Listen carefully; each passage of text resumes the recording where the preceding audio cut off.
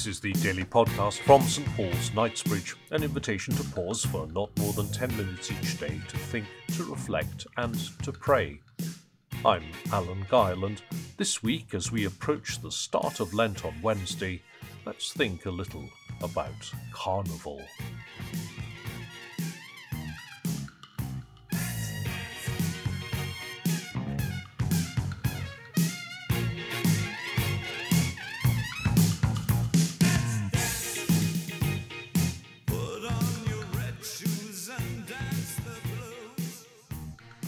Shrove Tuesday historically was a day of rough and tumble and dissipation. One Protestant preacher of 1570 wrote in his diary, "It was a day of great gluttony, surfeiting and drunkenness." But as well as sitting around indulging the flesh in taverns in the run-up to Lent's great feast signalled by Ash Wednesday, many saw it as a last day for sport. Football, street football, was common in the 15th century, as was the rather grotesque sport of cock threshing, which involved tethering some unfortunate fowl by one leg before attempting to knock it over or kill it by throwing objects at it. Betting on both street football and cock threshing was banned in 1409, but even in 1493, the best part of a century later, King Henry VII paid for cocks to be delivered to his palace for Shrovetide sport. Eventually, both sports were banned, not least street football, which, popular with rival gangs of trades apprentices, just caused a nuisance. It was basically just an excuse for a disorganised brawl with almost no rules, and town councils turned their face against it. It was a sport that sounds like it made modern rugby look like a walk in the park. So Ash Wednesday often began with bruises and hangovers, something in the absence of a real-time parish pancake party this year we will all be spared. Why Shrove Tuesday? Why Shrovetide? Well, if you know your Chaucer, you'll know that whereas a pardoner is one who sells indulgences, a shriver is another name for a priest, and to shrive in Middle English means to absolve, or, in the active sense, to confess someone of their sins. And so, along with getting in as much fun as possible before the Lenten fast, making one's confession, so as to be ready to start out on the Lenten road to Passiontide and Easter, was Shrove Tuesday's other great task. And to this day, penitents quietly slip into churches, and on this day make their confessions formally to priests. Both of these ancient practices, of course, are now eclipsed by the eating of pancakes.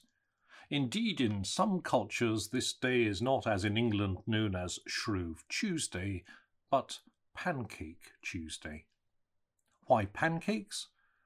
Well, if this short season before Lent is known widely as Carnival, as we said yesterday, carne meaning meat and vale meaning farewell to, pointing forward to a season in which abstaining from meat was one of the signs of a good Lent, then the eating up of fat, sugar, and all other indulgent ingredients from the pantry was the other bit of preparation. Hence, Mardi Gras, Fat Tuesday, literally.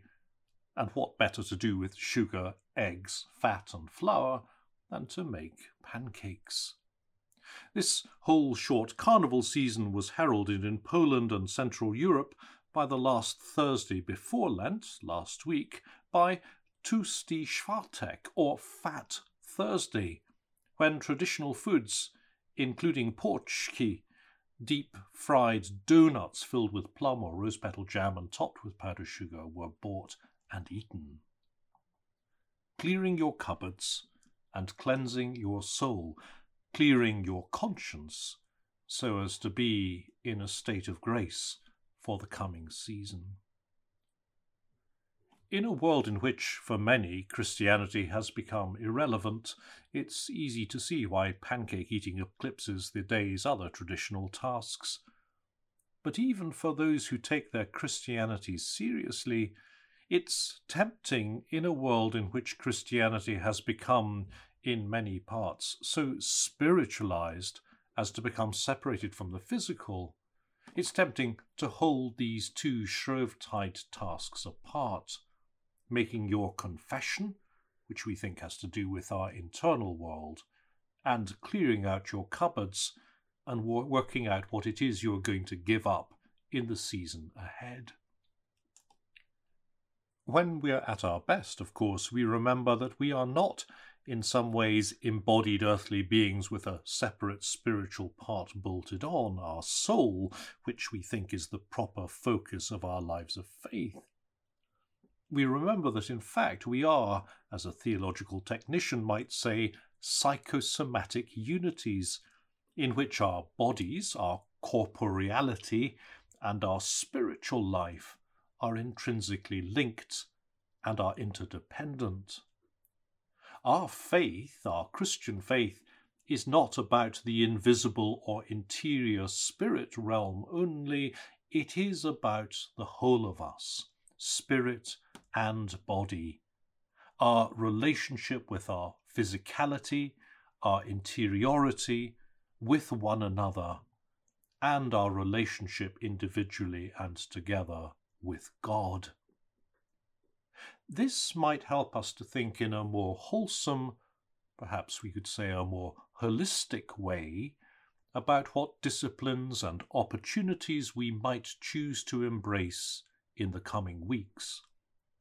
What do we need to do to grow as whole people in the days ahead? What will make this a useful Lent? And what might we need to do today, right now, to get ourselves ready for it? Join me this evening at 6 o'clock in our Zoom room for our virtual Shrove Tuesday party. And tomorrow evening, Ash Wednesday at 7 o'clock, either in church or on our live stream for the Mass of Ash Wednesday. And thereafter you can join me daily from Thursday at 6 o'clock back in our Zoom room for daily evening prayer. Full details in the usual place.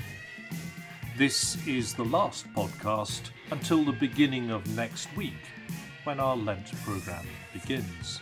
In the meantime, you can find many other podcasts from the team at St Paul's Knightsbridge on SoundCloud or Spotify.